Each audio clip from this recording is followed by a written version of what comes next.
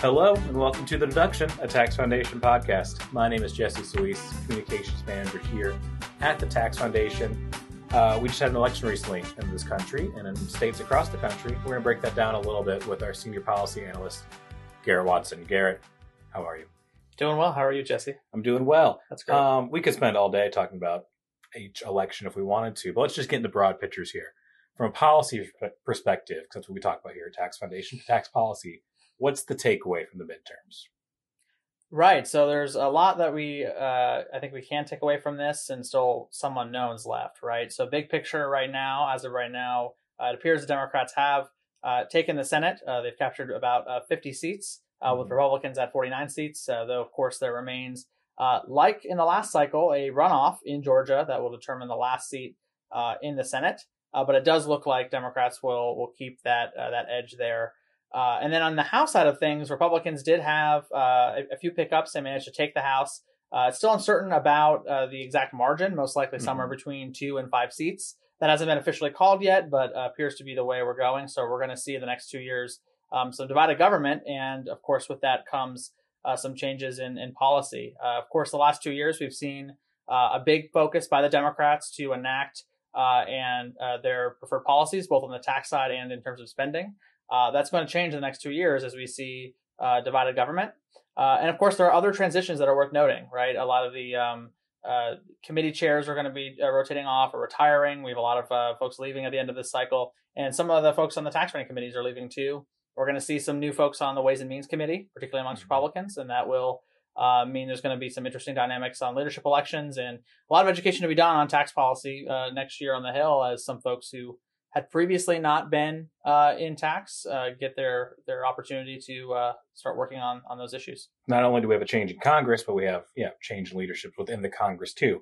Tight ropes that the Biden administration is going to have to walk through, and things we'll need to watch closely. But we still have the current Congress in right now. Their session's not over yet. We are now approaching what they call the lame duck, where they try to get all these last-minute priorities signed into law before these members who are retiring or lost re-election leave. What do we think is going to happen between now and January 3rd or whenever the next Congress takes over? Right. So the next few weeks between now and the end of the year are commonly known as the lame duck period for Congress. And it's the last work session that folks have before going on the holiday break. And then we see the new Congress sworn in on January 3rd of next year. One big topic that comes up every year, it's a perennial topic of discussion here at the Tax Foundation, is the topic of tax extenders. And extenders, for folks who are unaware, is basically a continuing program of temporary tax provisions, often very narrow tax deductions or tax credits, other tax incentives for specific types of behavior, specific industries that come up for a vote to be extended either every year or every couple of years, depending on what's actually coming up.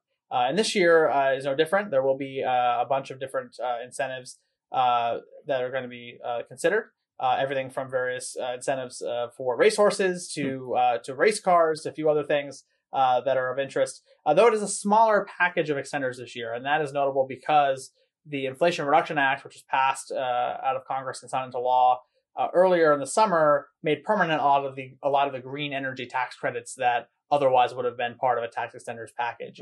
So that means that this package is a bit smaller on the extender side than otherwise would be. But a big complicating factor is there are a few different provisions that were established in the 2017 tax law, the Tax Cuts and Jobs Act, that either have expired or will be expiring, that are important, that we can get into more detail on what they are. But basically, Congress will have to deal with that, and there's a potential for a deal as to whether or not we want to cancel some of those expirations and deal with them.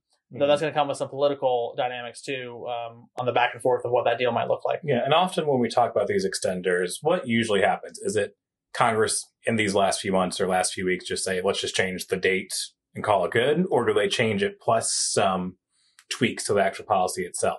Do they do reforms with extenders, or is it usually just changing the date and kind of kicking it down the road?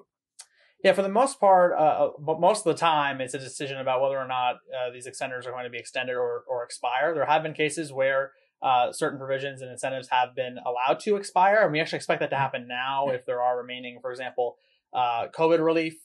There's still a little bit out there that's left that will potentially either expire or be allowed to not be renewed at the end of the year.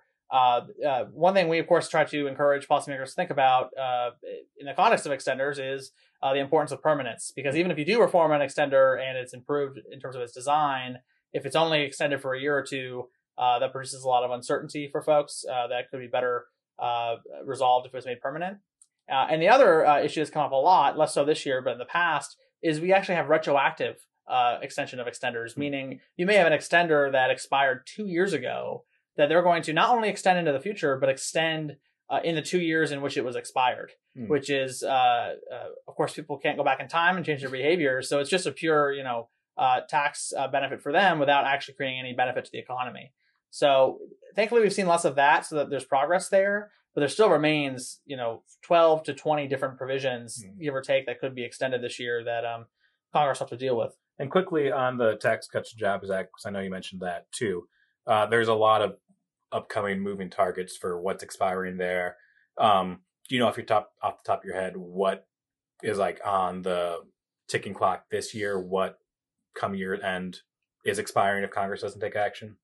Right. So there's one major provision that expires at the end of this year, effectively phases down, and that is the 100% bonus depreciation that was established in the Tax Cuts and Jobs Act. And what that does is it allows firms to take a new investment of short-lived assets. So say something like an investment in refurbishing a structure that they own, or investing in some machinery and equipment to produce more stuff. That right now allows them to fully and immediately deduct the cost of that investment at 100%. Next year, it doesn't go away completely. It phases down to 80%. What that means is they'll be able to deduct up to 80% immediately of the value of that new investment. The remaining 20%, they have to drag on those deductions over time. And as we talked about the podcast a lot and elsewhere in our work, we think there's an economic drag to that. And it's particularly bad timing given the economic uncertainty right now and the need for some stability in tax policy would go a long way if we could make that 100% bonus permanent. The two other things that are also worth noting, big picture, are actually provisions that expired at the beginning of this year. So one is under prior law before this year, firms were able to immediately deduct fully the cost of R&D investment, which is a pretty big item of discussion in the context of economic competition with other countries, right, and innovation in the U.S. Starting this year, companies will now have to deduct those costs for R&D over 5 years. And it's really important to point out, because it's come up in the press a lot actually in the last few months, we're not talking about the R&D tax credit. That's a totally different thing. It's on top of all of this. You still get the credit for R&D expenses, but we're making the deduction for those expenses, the treatment is worse. So they'll have to drag on those deductions over 5 years. And that actually counteracts the benefit of the credit, right? You're going to get this credit, but then you have this problem of deducting these costs over 5 years. Fairly unusual tax treatment in the context of both our history and internationally. Most countries allow for immediate expensing. I feel like you're making the case there for simplification of the tax code overall. Yeah, it would go a long way. And then the last one I mentioned briefly is there was basically a limitation on how much net interest you can deduct if you pay interest as a company from your tax returns. So if you finance an investment using debt, you of course pay interest on that debt. You could deduct some of those interest costs from your tax bill. Starting this year, that limitation will be made tighter than it was last year. And so that's another item that I think will have to be grappled with. Big picture, though, I think there's some potential for a bipartisan deal on some of these issues. The big challenge of writing all of it is it's possible that some policymakers will want to see social policy thrown in here, and we can chat about that too. But it'll make for a very interesting lame duck session this year. Yeah, and of course, so just looking big picture too, you have your Kevin Brady's retiring. They probably have things they want to get passed before they're gone out of Congress. But you also have your Nancy Pelosi's who are about to give up leadership. They also have things they want to get done before the next Congress. And bluntly, not everything's going to be taxes. They're going to want to do a lot. Some things are going to have to be dropped if they want to get anything passed at all. Is there anything you fear might be put on the back burner in the lame duck that should really be a priority for Congress? Or do you think, from what you're hearing, they might be on the right track here? Yeah, so I think there's a couple of things. Of course, in addition to extenders and other legislative agenda items that individual members are interested in, there's also just the broader two major items that come up. It seems to be every 6 to 12 months now, which is, of course, government funding in terms of approving the appropriations for spending every year. That has to be finalized either at the end of this year or beginning of next year. I think they have a little bit of runway beginning of next year if it's not done. So we'll have to see about that. And then the second thing, more urgent situation that might cause issues next year is the debt ceiling. So this is actually something that's come up many times over the last few years and has actually led to more severe crises in the past, particularly in 2011 and 2013. Could you quickly define the debt ceiling? Yes. So the debt ceiling is basically something in law that basically creates a ceiling or a maximum on the amount of federal debt the federal government can take on. So the U.S. Treasuries that the Federal Reserve or the Treasury Department, issue out, how much is outstanding on that, right? And so there's a cap for that. The problem is if you hit that cap and you have a net deficit, right, remaining, which you would because we're spending more than we take in any given month in any given year, all of a sudden we can't repay the debt that is owed right now because we're rolling that debt over, right? So think about one way to think about it in your personal life is if you have a credit card that you are in debt to, and you're still spending more than you bring in. So how do you pay off that credit card payment every month? Well, you could get a personal loan somewhere else, pay off the credit card. That's basically what we're doing with a lot of our debt, rolling it over. The problem with the debt ceiling is if it's allowed to take effect without changing your spending habits, all of a sudden the credit card payment comes due and you just default. And defaulting is bad in your personal life. For a sovereign country like the U.S., it could be disastrous because that could severely complicate people's confidence in the ability of the U.S. to repay its debt in the future. And so that's probably unlikely, and it's a tail risk, but it's something that if it's not dealt with, could become an issue if it's allowed to get to that point. The big discussion more concretely right now is whether or not that'll be dealt with in the lame duck if Democrats and Republicans come together to raise the debt ceiling to a point where it's once again at a point where it'll be dealt with in the future, or if it's kicked down to next year. And the complicating factor is, will Republicans have votes in the House to deal with it then? The alternative out of the morass, of course, is to deal with your spending and get your spending in line. But if anything, that's actually even harder than this debt ceiling situation. I'm sure there's probably political differences too between the parties and how to approach the debt ceiling in general. So with a divided government coming up, it's probably not going to be as easy to fix as we'd like it to be, or assume it would be for something as big as that. Right, and for folks who want to use the debt ceiling as a leverage point, I mean, their argument to sort of represent that in good faith is that, hey, we have this spending problem and we keep kicking it down the road, and we keep extending the debt ceiling, and that doesn't incentivize us to actually deal with the spending problem. And so what they want to see is some credible commitment to reducing spending to put us on a more sustainable fiscal path, and think that this debt ceiling discussion could be a good way to do that. The challenge is it's hard to, of course, in these discussions, judge, who is using it as a leverage point for either for rhetoric or to engage in these discussions in good faith, and who isn't, right? And what that means is there's not a lot of trust on this topic, and it makes it a particularly hard leverage point for folks to deal with. Because of course, as is true more generally, making decisions in crises, particularly self-manufactured crises, can be worse than making decisions in a more, longer term, less heated situation. So I think that's the risk, is it may not work. And of course, we saw that 10 years ago, right? When we saw the debt ceiling discussions then, there were some attempts to try to constrain spending through some of the caps that were imposed on Congress during the Obama administration. Didn't work long term.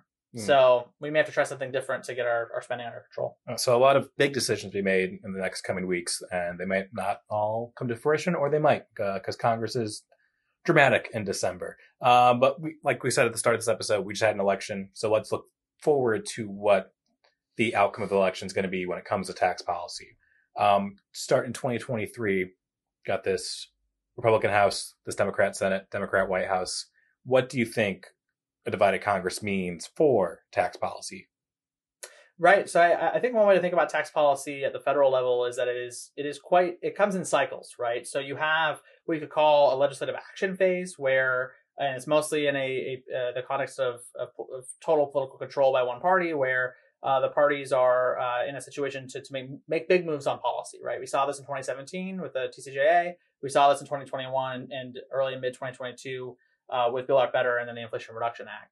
The second half of that, though, is what I sort of call the policy ideation phase, or the phase in which, and there's two ways to think about this. One is developing ideas, right? So both Republicans and Democrats think you're going to see a renewed discussion about what are the ideas that they want to lead with the next time that they have an opportunity to think big picture and reform the tax code in the direction that they like to see.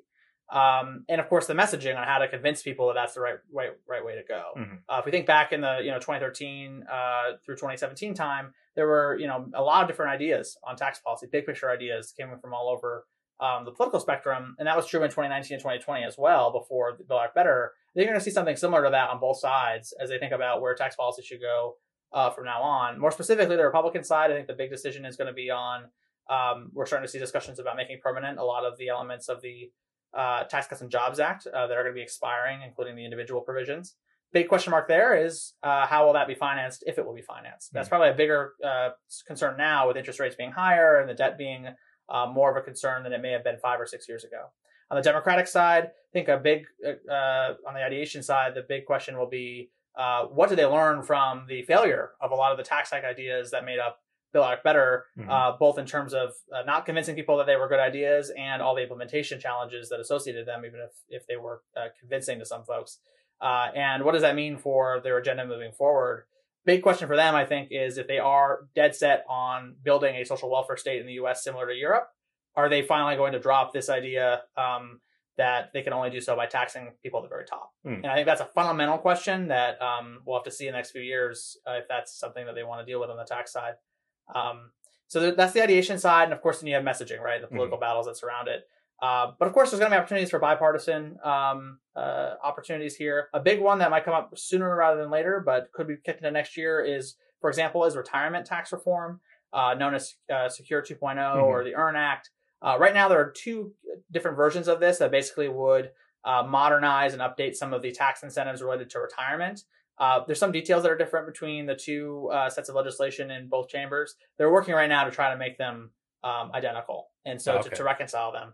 And so the hope is that it gets done in lame duck, but if it doesn't, that is, I think, an opportunity for bipartisanship going into the next Congress. Okay, yeah, and I think that messaging point that you made is critical, because especially when we're dealing with these slim margins, truth of the matter is some members of Congress leave Congress early for whatever reason. Some get tabbed for cabinet positions, others they just leave early. So there's even opportunities mid-Congress for Congress to change, which, especially if you're trying to do policy quickly, you got to get the messaging out there quickly, too, to make sure your party can retain that seat or position if things were to change. Right. Garrett, I know it's a busy week here at TF. I know you're a busy man.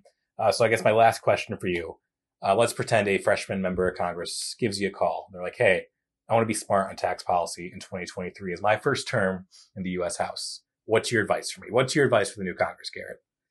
Right. So I think there's a couple things to keep in mind. One is we are, surprise, surprise, big fans of neutral, permanent pro-growth tax policy.